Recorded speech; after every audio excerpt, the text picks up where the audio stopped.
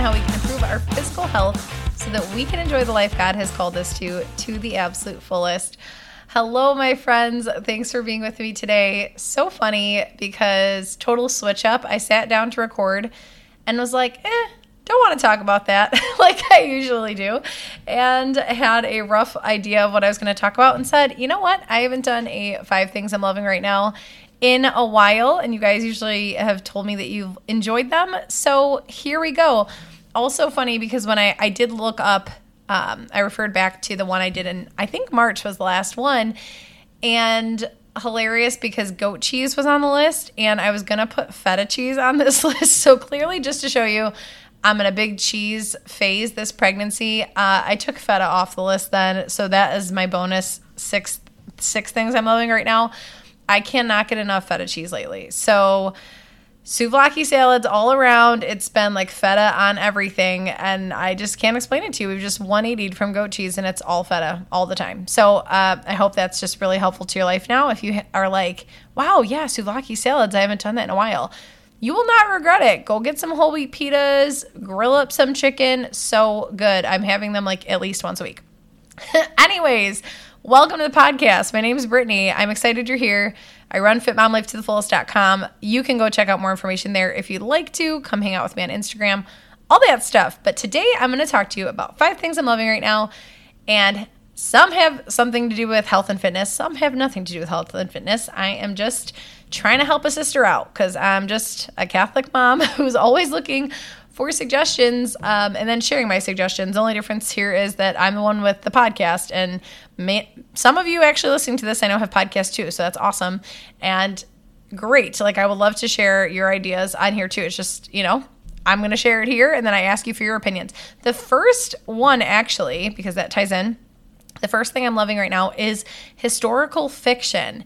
And that is so big because at the end of the year, I put up an Instagram poll or whatever, asked a question, however you do it there, and asked for book suggestions because I tend to be such a nonfiction reader and I like fiction.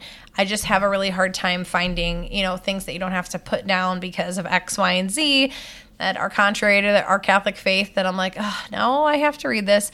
Super dejected with one book that I got and was like 3 chapters in. I'm like, of course, now I have to put it down because the whole, theme of the book's going to go this way. So anyway, I asked you guys for suggestions in the fiction world, and I was so pleased because it's been awesome. It was funny, though, that I got so many historical fiction ideas given to me, and I've been loving it. It's not a realm I've super jumped into before. I wasn't opposed to it, but I just really hadn't gone there. So read My Dear Hamilton and The Lilac Girls and some other things that you guys have recommended, and it has been great. I think it's just really cool because it has the relaxing aspect of fiction still, which is what I was really looking for, because with nonfiction, it's like, great, but you're taking in a lot of information all the time.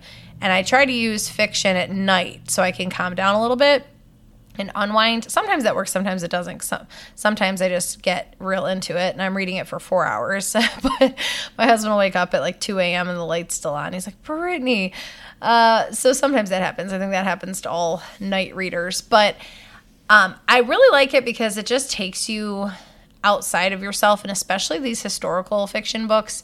It's like so eye-opening on so many times of, okay, our life is not that hard. A lot of these books too have pertained to like Holocaust time or, World War I times, and you're like, oh my goodness, what do I have to complain about? The fact that I had to wait in the drive-thru for a long time today, or the fact that my grocery pickup order was wrong, all things that I really get annoyed about.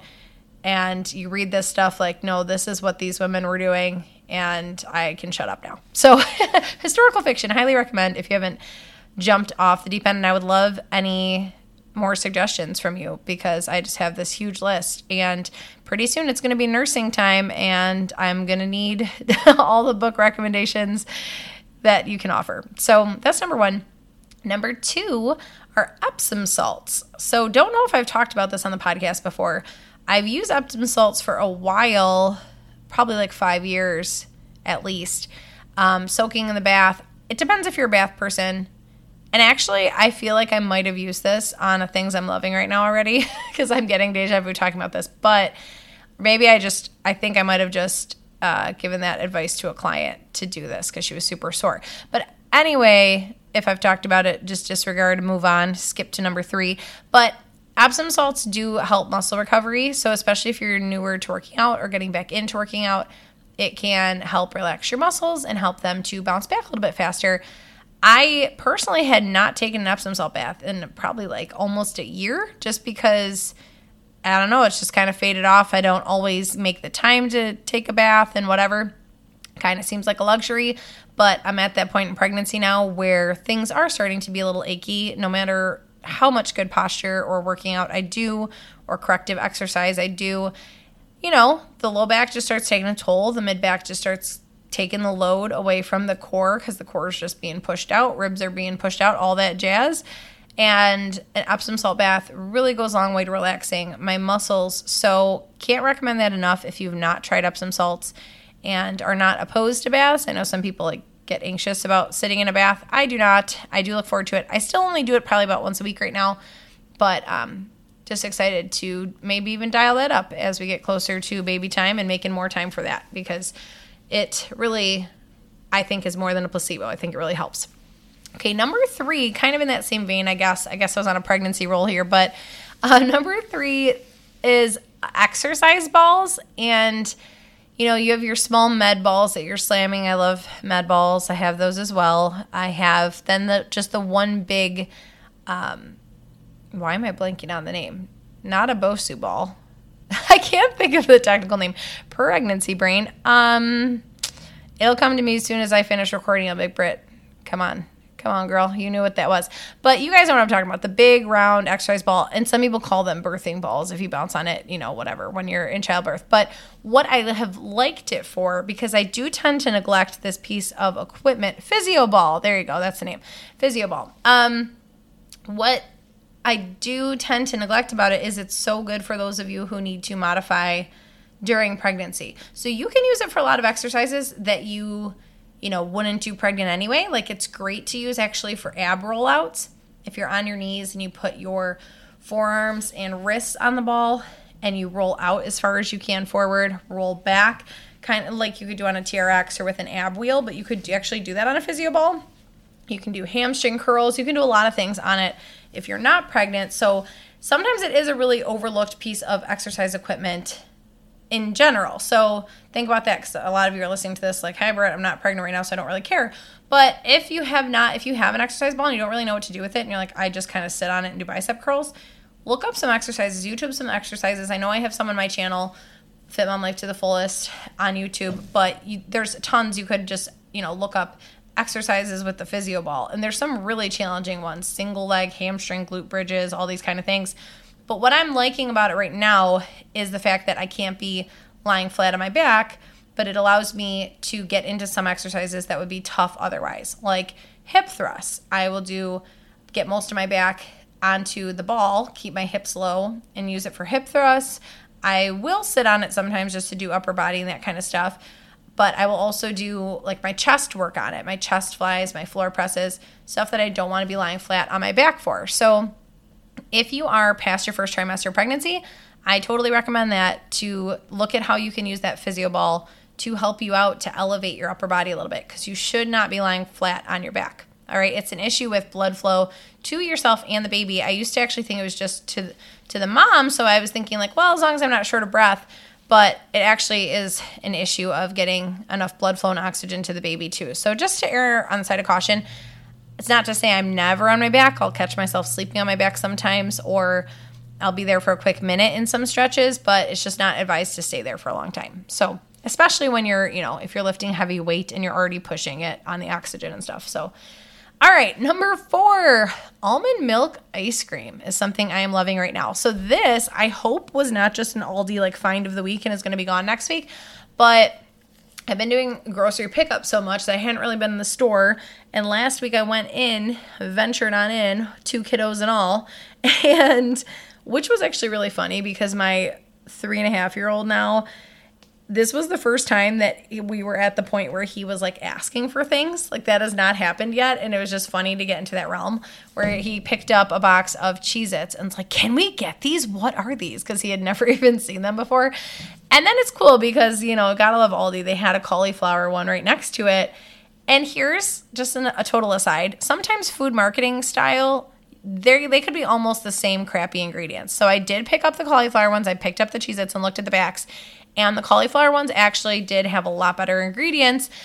They did still have natural flavors on there, which was probably code for MSG. So just a hot tip to you. We just talked about that the other week. I willingly knew that, but thought, well, this ingredient list is still far superior to the regular Cheez-Its. So I am going to get the cauliflower ones. Very funny because then I gave them to him later and he was sitting there eating them for a snack and he's like, these taste weird. So it was not a good sell, but we learned our lesson on that one. Anyway, I digress. We're in Aldi walking around and I stopped to look at the ice cream because, you got to look. I was actually intrigued because we've got the challenges still running right now. And I was talking about how we can get distracted by buzzwords and things like that. And I know that Aldi advertises a keto ice cream. And I'm like, I want to actually look at this because it's probably not even better than regular ice cream. They just slap the word keto on it. I've talked about that before.